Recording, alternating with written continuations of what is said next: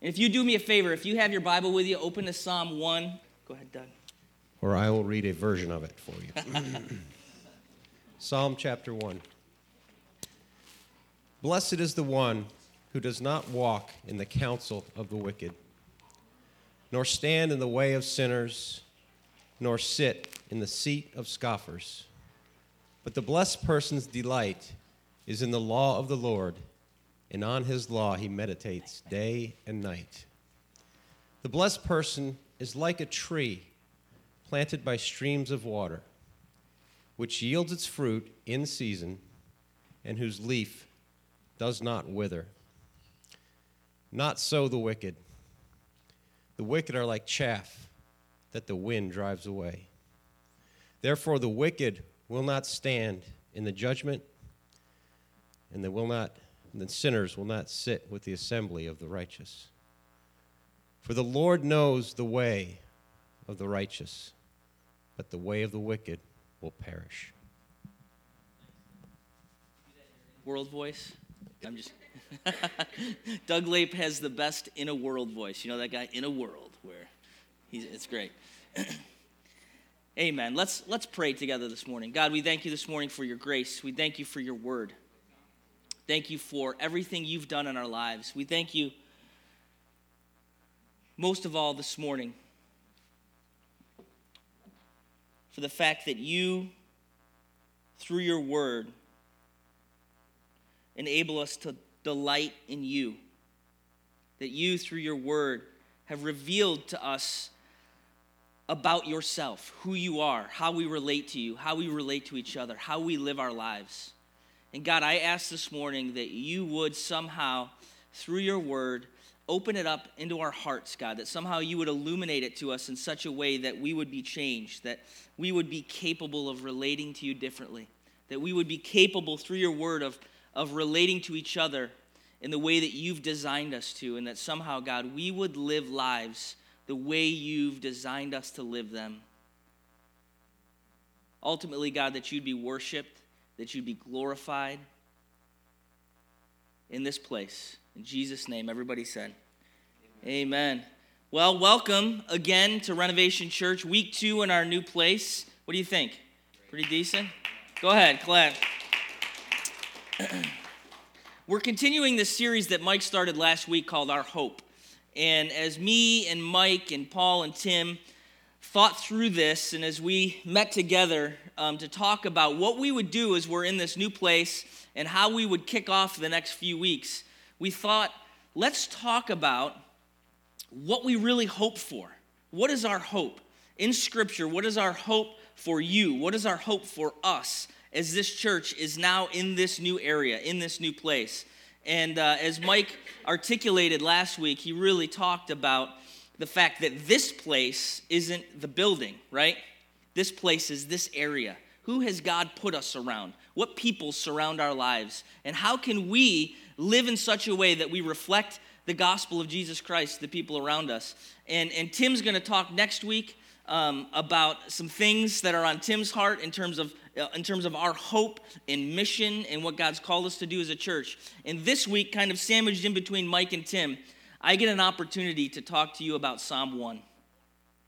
And the reason Psalm 1 is the passage that I thought of when we talked about what would we like to communicate in terms of our hope is because I really hope for each of us in this place as a family to live lives that are fundamentally happy.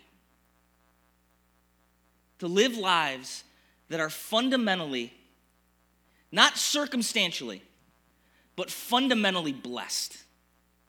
And I see in Scripture that that's God's hope as well. How many times in the Word of God does it say, blessed is the man, blessed is the man, blessed is the man? I should have counted before I came up here today, and I would have been able to tell you. But it's often, blessed is the man who, blessed is the man who. And what I recognize from the Word of God is that God understands, because he made us, right? God understands that there's a desire within us to be truly blessed, to be truly, really what that word means, truly fundamentally happy, To be truly happy, God understands He made us that way, and that's a desire of our heart. And there's a particular way in which that happens. Now, for the last couple hundred years, I was actually reading Dr. Tim Keller on this, and I was listening to some stuff he was saying about this. And I found it to be interesting, because he's if anybody's ever listened to Tim Keller or read any of his books, he's one of those guys that just gets historically philosophy and systems of thought that have happened throughout history. And as we've been told the last couple of hundred years, really, in this modern age, we live in a modern age.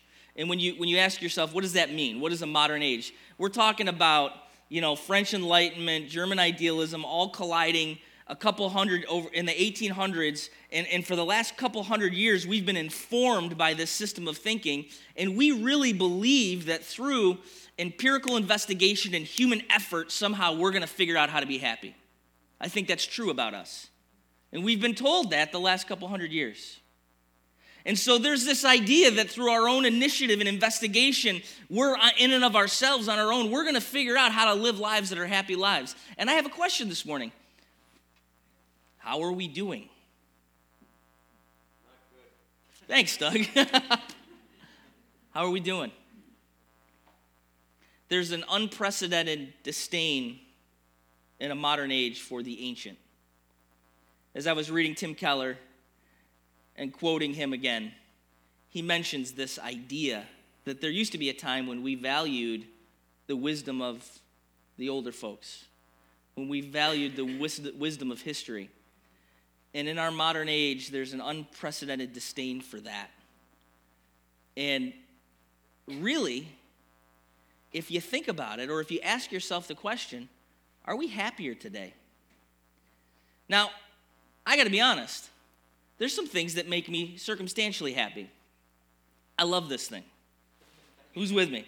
Come on. We have cured some really awful things. I think we're better in regards to huge systematic problems like slavery worldwide. I think we're better in terms of the ability to cure really bad worldwide ills. I think we're more conscious about hunger, and we're more conscious about a lot of those things through our empirical investigation, through our human effort. I think technologically we have made ourselves more comfortable. I talked to my car all weekend. I was in Albany for my daughter's volleyball tournament. I had no idea where I was going. We're going from hotel room to different sporting facilities in Albany, and all I did is go like this: Siri, tell me how to get to this address. And she was like, okay, here you go. And she told me how to. It's amazing, right? Come on, is anybody else with me? I love it. If I get in an argument with my wife about what actor was in what movie, I can immediately prove her wrong by grabbing my phone and looking at this thing. And the only reason I say that is because she's in Albany right now. So don't tell her. But I can.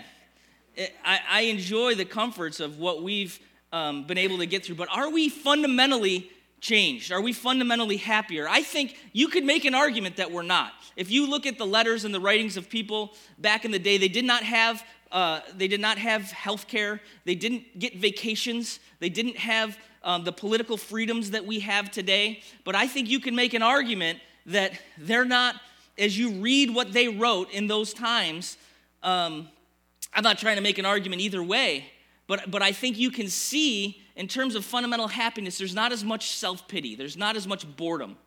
I was a youth pastor in Boston for years, in a very, very affluent area outside the city of Boston. And it struck me as I met with these students week after week after week for 4 years that they are among the top 1% wealthiest people on the planet. They have everything they could ever desire. These kids had Xbox, they had clothes, they had their houses, they had their own bathrooms. They had, like these kids had their own ensuite in most of their houses, right? I mean, these kids live lives with no concept of what it would mean to want for anything. And yet I'm sitting with these young people who are miserable. They're bored. They're shoving metal things through their face to look good. They're cutting themselves because they're hurting. I got cutters in my youth group. I'm like, you have everything you could ever want. What is the matter inside of you? What's going on inside of you that's so messed up? And what I've realized as I look at Psalm 1 is that the answer to this question has been God's answer in his word for millennia. What does it mean to be the blessed man? Because that's my hope for you, to be blessed. What does it mean? How do we get it? Is it our own empirical investigation and effort that gets us there? I don't think that's true. Now, as we look at Psalm 1, I'm going to take the first couple of verses and that comparison from the person who sits in the seat of scoffers or hangs out with sinners as opposed to the person whose delight is in the law of the Lord. I'm going to save that for later. I want to talk to you about that. But first, I want to take a look at this picture of the tree. Isn't this a beautiful picture? I have it on my phone. You probably can't see it. It's from my coffee cup, Jared. It's from my coffee cup. It's this tree with its roots going down, and it's got Psalm 1 on it. And I've been thinking about this for over a month as I've been contemplating and just letting myself just seep in this passage. And so I stuck this picture of the tree on my phone. And I want you to think about the picture of a tree for a moment, because this is the picture that the Word of God gives us about a blessed man. And I love the Psalms, because as you look at this most ancient of writings, the Psalms, as you look at in particular, Psalm 1, which is the gateway to all of the Psalms, and it's really the passage that prepares us to read the rest of the Psalms, that really are meant to be read as songs or poetry. Not necessarily the way you read the Psalms and interpret the Psalms is a little different than a letter or a theology-rich book like Romans or Galatians. This is really meant to invoke emotion in response to us as we gain truth, response to the truth from the Word of God. And as you look at this picture in this poem or in this song of Psalm 1, you see this tree that's rooted right next to a stream. And its roots are driven down into the ground where it continually has a source of life. It has a source of water underneath it. But as you look at this picture of a tree whose leaf does not wither, this is a tree that goes through seasons, am I right? And I think one of the mistakes for us as people is that we seek fundamental happiness. We seek to be blessed from circumstances, don't we? Come on, circumstantially, we want to be happy. And I think one of the things that Psalm 1 teaches us is, and this is a staggering statement, happiness is possible. Anybody that thinks that's a trite thing to say, you're wrong. Well, we're born in such a way where we probably idealistically as young people believe it's possible, right? And then as you get older, what happens? You begin to realize it's not as easy as you thought it was. And most of us are somewhere in between that, on that particular journey of happiness is possible, and people, as a young person, people that aren't happy just screwed up somehow, to getting into a place of more wisdom and honestly more cynical, right? So you got the person that believes it's possible, you got the person that's incredibly cynical, but listen, there's a third person, and that's the person who understands fundamental happiness as described in Scripture. And we can understand today that because of the Word of God, because of what God tells us, He desires us to be blessed, and it's possible. Think about this. We seek it in circumstances, don't we? We go after it circumstantially. But look at this tree. Look at the picture of this tree. It goes through seasons. It goes through winters. It goes through windstorms. It goes through scorching heat. And when those moments happen, as Paul said, I'm down, but I'm not crushed. As those moments happen in the life of this picture of the blessed man, in the life of this tree, when difficulty happens, the roots reach down underneath into something that gives life, and its leaf does not wither. It is not crushed. It's not destroyed. And so listen, folks, please hear me as I talk about this. This isn't about some phony, silly Christian, just smile and tell everybody something's great. That is incredibly unbiblical. That is not what the Word of God is talking about. What it's talking about is someone who can go through difficulty, someone who can go through tragedy, someone who can go through something incredibly hard through any season of life. And because you're not drawing your happiness from what's happening outside of you, you're drawing it from something that's underneath, something down deep, where you dig into the Word of God and you draw life from it, and you have an ability to have that joy the Bible talks about that is beyond your ability to understand, because you're getting it from the life-giving river of the Word of God and not from what's happening to you on the outside. Does that make sense? Circumstantial happiness. You're like the tree that's rooted in the ground and not like chaff that has no root. So when the wind blows it just goes wherever the wind takes it. How many of you guys know people like that? circumstantial happiness. It's not what I'm talking about. I'm talking about fundamental, blessed, fundamentally blessed, fundamentally happy. Not something on the outside, but something from underneath. Not about looking good, not about smiling, not about just waving. I'm just a happy, fake bull. That's not what I'm talking about. I'm talking about something rooted down deep that no matter what happens, your roots. In fact, this kind of joy is triggered by tragedy. This kind of joy is triggered by difficulty. You get to know this joy as you go through tough times, and you got to dig your roots down deeper into the Word of God and into who He is. Amen? That's what the blessed man is talking about. The reality is, people seek it the wrong way. Fundamental happiness isn't superficial. And I think our first mistake in life is we seek happiness in a superficial way, don't we? We seek it in a way that is just temporary. And we make it the object of our affection. We make it our goal to go after, I want to feel happy. Listen, I understand this. I've said this to you guys before. I'm more interested in me being fed, obviously, and comfortable and okay every day than anybody else. It's usually the object of my brain every day to make myself, listen, my buddy's here from work. At about 11 o'clock, I've been talking about lunch for at least a half an hour. Like, I'm very interested in being fed every day. I'm very interested in my own happiness. But we seek that in superficial things. And I'm not talking about the superficial. I'm talking about underneath. Because being blessed isn't what happens to you. It's who you are. Does that make sense? Being blessed isn't something superficial about what happens to you day in and day out, of which you have no control. It's about where your allegiances are. It's about who you are. It's about what's underneath. And there's folks just looking for it in all sorts of crap. There's people looking for happiness in all sorts of debauchery and all sorts of things. And in life, they're like chaff with no roots. And wherever the wind blows, that's where they go. And their life is being taken all over the place. And God is saying, if you want to be blessed, you got to dig down deep into the Word of God and into His law. And I'm going to talk about that in a minute. And that's how you are fundamentally changed from the inside. It's about your allegiances. It's about who you are. It's not about what happens to you. Amen? Isn't this a good psalm? Where are the roots of your life? Take a look at 1 Peter 1:6 with me. You know what's funny? Is I got my Bible up here, but it's going to be quicker with my phone. Isn't that ridiculous? Drives me crazy.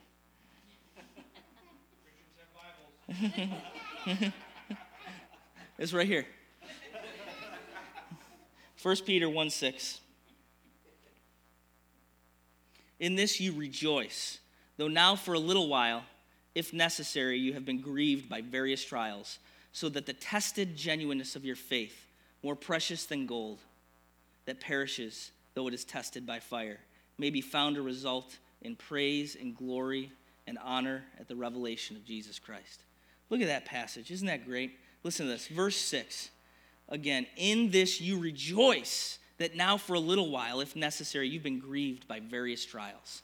It's about the difficulty that draws this rejoicing, that draws this joy. I love it in James 1. Consider it pure joy, my brothers, when you encounter various trials, for the testing of your faith produces endurance. It's like that runner that's trying to get better. You need resistance. It's like those of you that work out.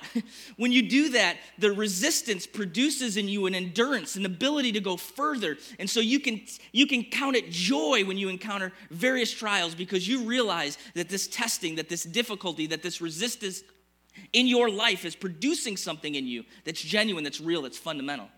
Amen? That's what God's calling us to. For a little while, if necessary, you've been grieved by trials. Deep joy comes in deep distress. You really don't know joy without deep trial or difficulty in your life. It's not circumstantial, it's real. Amen?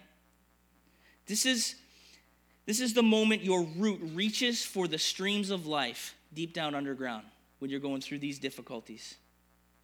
Tim Keller says this: happiness is not brought about by controlling your environment, but by your allegiances. It's not brought about by controlling your environment, but by your allegiances. I have to ask you this question: who do you belong to?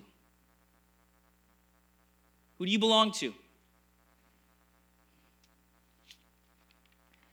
Something else that's a mistake that we make is we seek this fundamental happiness. We seek happiness directly. It becomes the direct desire of our heart. And that is the quickest way not to find it. You want to be happy? Stop seeking happiness. You want to be happy in your life? Stop going after that. Because the Word of God says you need to go after Him. Amen? You need to stop seeking it directly, because if you go after happiness as the complete objective of your desire in your heart, you're never going to find it. You're never going to get it. In the Word of God, in Scripture, it's always a byproduct of seeking Him. It never says in the Word of God, blessed is the man who seeks after blessedness. It never says that. Blessed is the man who thirsts and desires righteousness. Blessed is the man, or how about this, in Matthew 6:33, seek first the kingdom of God and His righteousness, and then all these things will be added unto you. Amen? God says you need to go after Him, and happiness is a byproduct of it. And what do? We say that we believe in God. We say that the Word of God is what drives and directs our life, but it's really not. And listen, I'm talking to myself as much as I'm talking to you. Our happiness drives us most of the time. Unless we make an intentional effort to live by the Word of God through His grace, we are driven by our happiness. Why do you lie? Why do you cheat? When you say you don't believe in lying or cheating or stealing, why do you do it? Well, I don't believe in lying unless it's going to cost me my job. And then it's okay, because I want to be happy. I don't believe in cheating unless it's going to make me happy in this moment. Listen, if your sole objective is to have a happy marriage, guess what you're not going to have? A happy marriage. Your sole objective needs to be with your spouse seeking the kingdom of God, living to outserve them. Listen, I am much happier circumstantially, superficially, when my wife does things for me.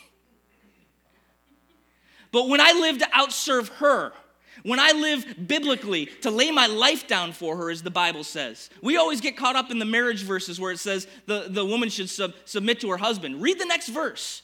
He's supposed to live a life that lays his life down for her. Everything about his life gets second place compared to her. And he's supposed to live in such a way that she gets what she needs and that she lives in such a way. Listen, when I live biblically the way that God asked me to, guess what? My marriage has changed because my object is to serve God. Not because I want Him to make me happy, but because I owe Him everything. And then the byproduct of that is a happy marriage. If your whole sole object in life is your career, what happens when that blows away? Your life's over? What happens when if your sole object in life is to have a happy career and to be successful, what happens when it doesn't work out? How are you dealing with the stress of trying to control that environment in your job?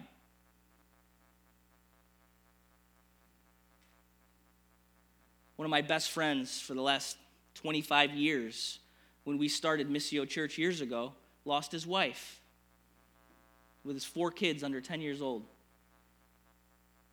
If the sole object of his affection was her, as much as it was, as opposed to driving down into God and worshiping Him and serving Him, his life could have been over. But I watched a man walk through incredible difficulty, pain. Listen, didn't walk around with a fake smile, saying everything was okay, because it wasn't okay. Watched him cry, watched him go through difficulty, but something deep down inside of him dug deep into the life, into a stream that gave him life and the ability to be fundamentally okay, because he knew who God was and what He had called him to and where he was going, and he knew where she was. And I've watched that in action over the last several years. If your happiness isn't something superficial, it can be washed away. Amen?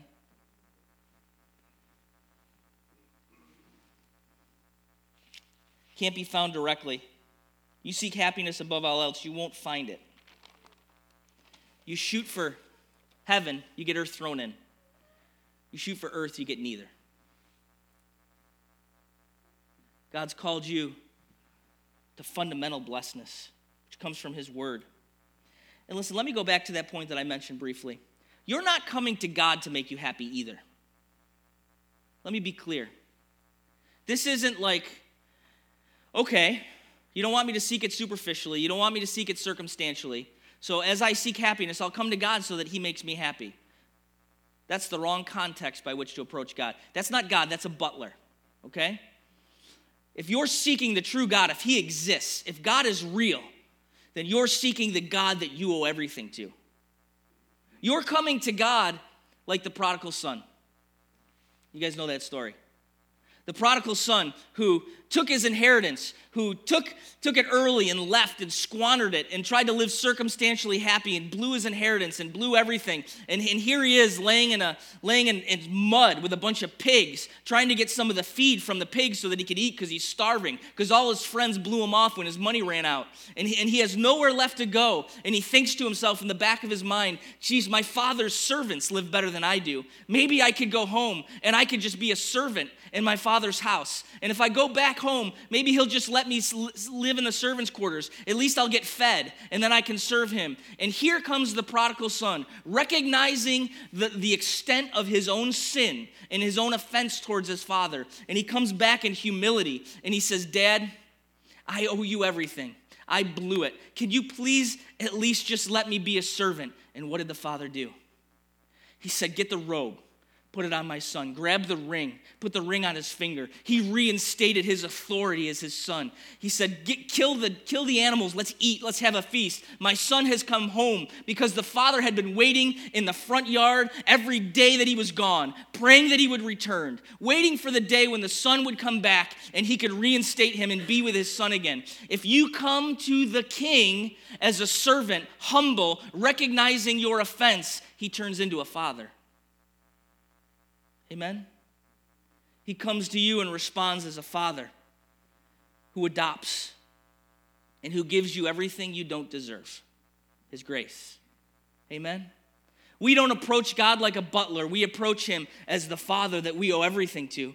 And really, the idea isn't God. And you see Christians that do this, or folks that say they're Christians. They say, listen, I tried out the God thing, and it just didn't make me happier. I tried out the God thing, and it didn't work for me. Well, that's not the God thing. That's not God. That's some fake gospel that has nothing to do with the word of God. When you recognize that you've offended God, that you've sinned, that he came in his grace while you weren't even looking for him, and he died for you. He was the substitute for you. He paid the price for you because he loves you so that you could be his son. Your only response is, God, I owe you my whole life. Whatever you want me to do. God, I'm yours. I'm coming to you that way. And as you do that, as you respond with gratefulness and worship, he treats you like a son. Amen?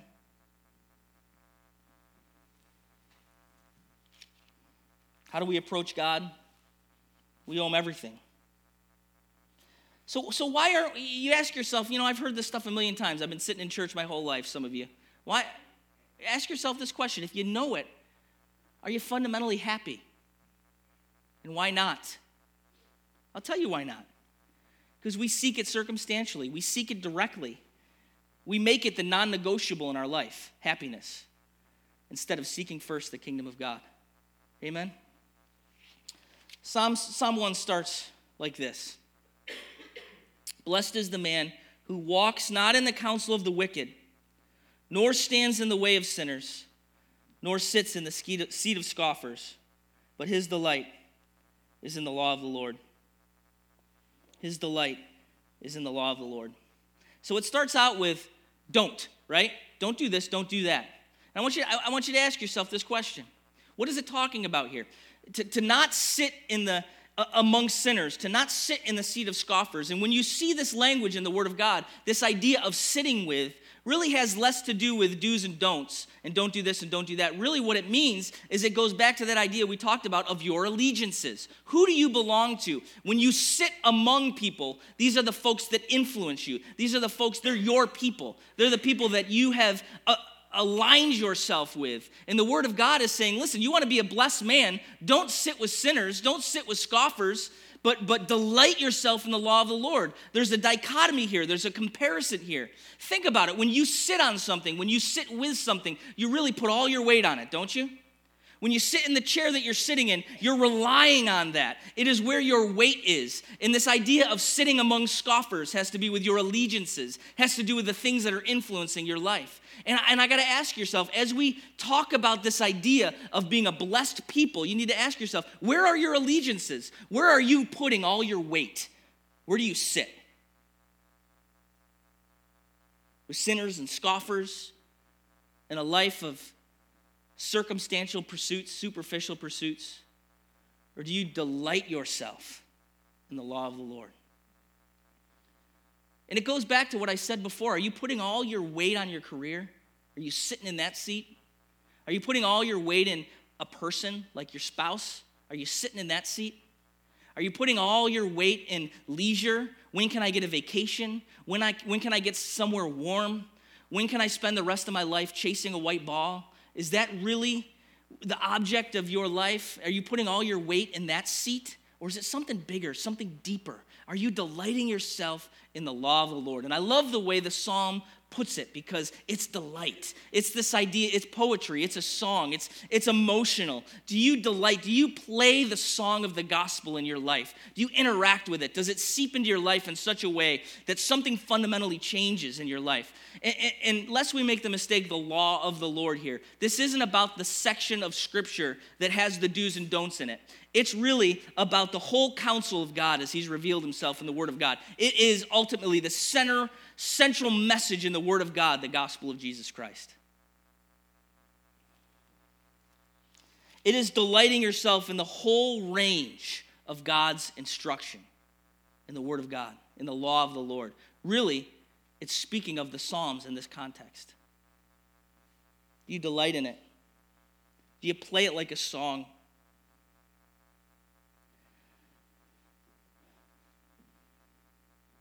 If you're not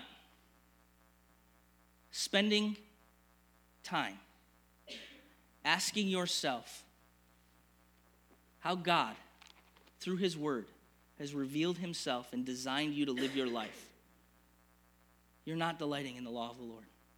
Folks, we got to get into the Word of God together. In the moments when our perspective is shifting and our minds are occupied with all sorts of stuff out there that tells us what to do and how to do it. Spend 10 minutes on Facebook and everybody's got an opinion about everything. If you're sitting in that seat, you're not going to be blessed. We need to be delighting in the law of the Lord. The full range of instruction of who God is, how we relate to him, and how we relate to each other. Can I tell you, if you're able to do that, as you do that, you're going to find your life begins to have, regardless of circumstance, regardless of what happens outside of you, something down deep, fundamentally blessed and happy. Amen? In verse 6, it says this. Verse 5 and 6. Therefore the wicked will not stand in the judgment, nor sinners in the congregation of the righteous. For the Lord knows the way of the righteous, but the way of the wicked will perish. And I gotta ask the question, what does this have to do with Jesus? Because I think we recognize in this passage something. Look at Psalm.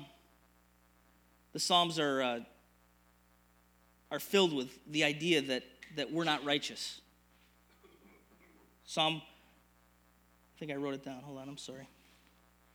Psalm 14:3, no one is righteous.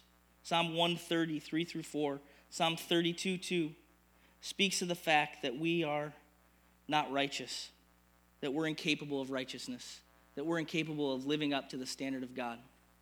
But what do we recognize in this psalm? Where do we get our righteousness from as we look at the whole instruction of Scripture? Jesus. Amen? The reality is, Jesus came.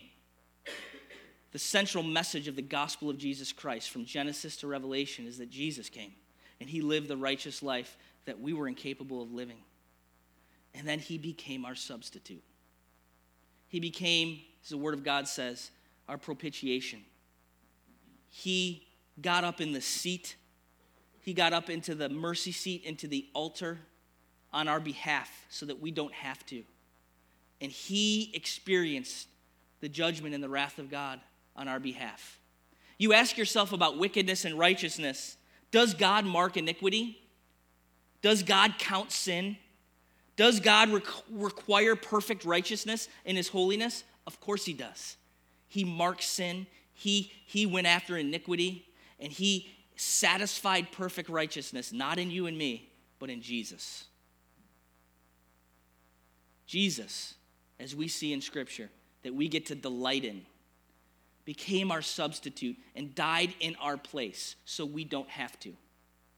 The reality of the gospel of Jesus Christ, as the psalm says, is that we are incapable of living lives righteousness that match up to a holy God who's perfect. And because he's just and the justifier, because he's a completely just and holy God, and at the same time he loves us recklessly, he loves us without abandon, he loves us not based on our performance, he is love and he is justice. So how does that happen? How does that reconcile itself? He made a way.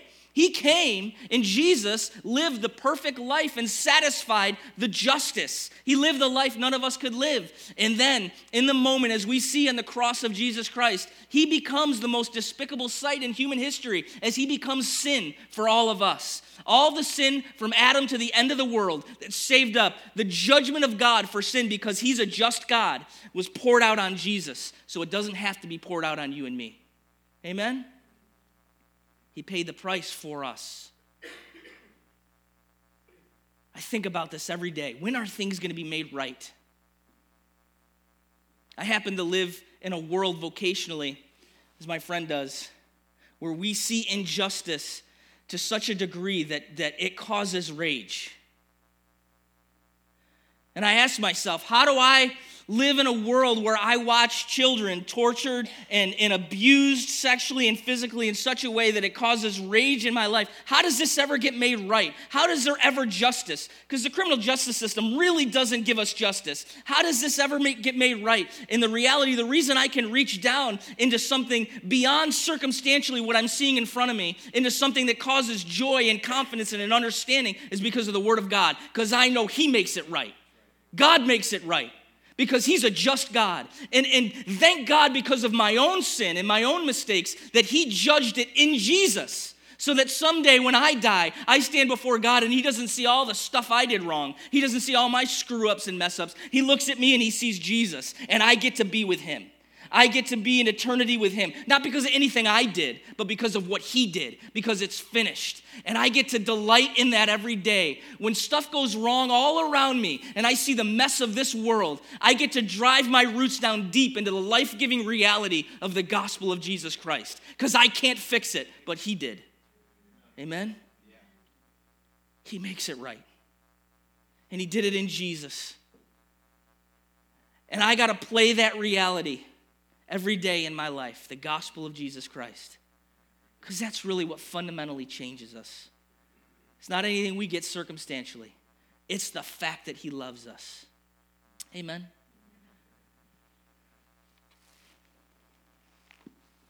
I could go on all day. Let's take a moment and think about that. And we do this every week because we forget, don't we? So let's play and delight in the law of the Lord right now together. And let's think about the fact that Jesus' body was broken for me and that his blood was spilled for me. And him recognizing that we would forget often. He said, listen, as he stood in front of his disciples and picked up the bread and broke it. He said, guys, I'm about to do something that's going to blow your minds in a couple weeks here. So remember, as I break this bread, that this is my body that was broken for you. As I pour this wine, as I pour this cup, remember that my blood was spilt for you, because he was about to serve mankind by paying for the sin of the world on the cross. So let's remember together this morning. Stand with me and let's pray. Thanks, Paul.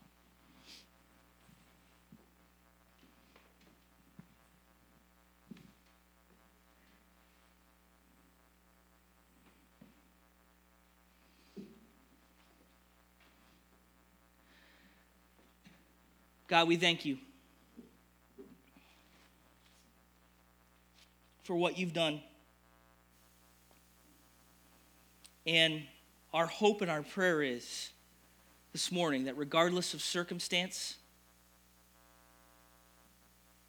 regardless of what's happening around outside of us, that we recognize we're not in control of. Regardless of that, you fundamentally do something in our hearts because of your gospel, because of the law of the Lord, that gives us the confidence, the ability to know that we can truly be fundamentally blessed and happy in you because of what you've done. And we come to you this morning not to be made happy. We come to you this morning because we owe you everything. We come to you this morning because where else would we go? There is nowhere else to go. Jesus, we come to you because you are the only one who's paid the price for us. We come to you this morning because you are the God of the universe, and you are real, and you are true, and we recognize that you are the one where there's life. You are the one, you are the stream that we can plan our lives by. And really, God, we recognize this morning in your word that you've planted us there. You've planted us by the bank of that river where we can draw life from you. Help us to stop looking for life in superficial, warped things. Help us to stop looking for joy in circumstances and in things that really only temporarily fulfill us, but help us to draw life from you. And central to that, we recognize this morning that your gospel, your body that was broken, your blood that was spilled on our behalf gives us that capability to approach you, to be with you, to be in that place of joy, regardless of circumstance. And so this morning we remember, and this morning we're grateful and we worship you for who you are and what you've done. In Jesus' name, everybody said, amen.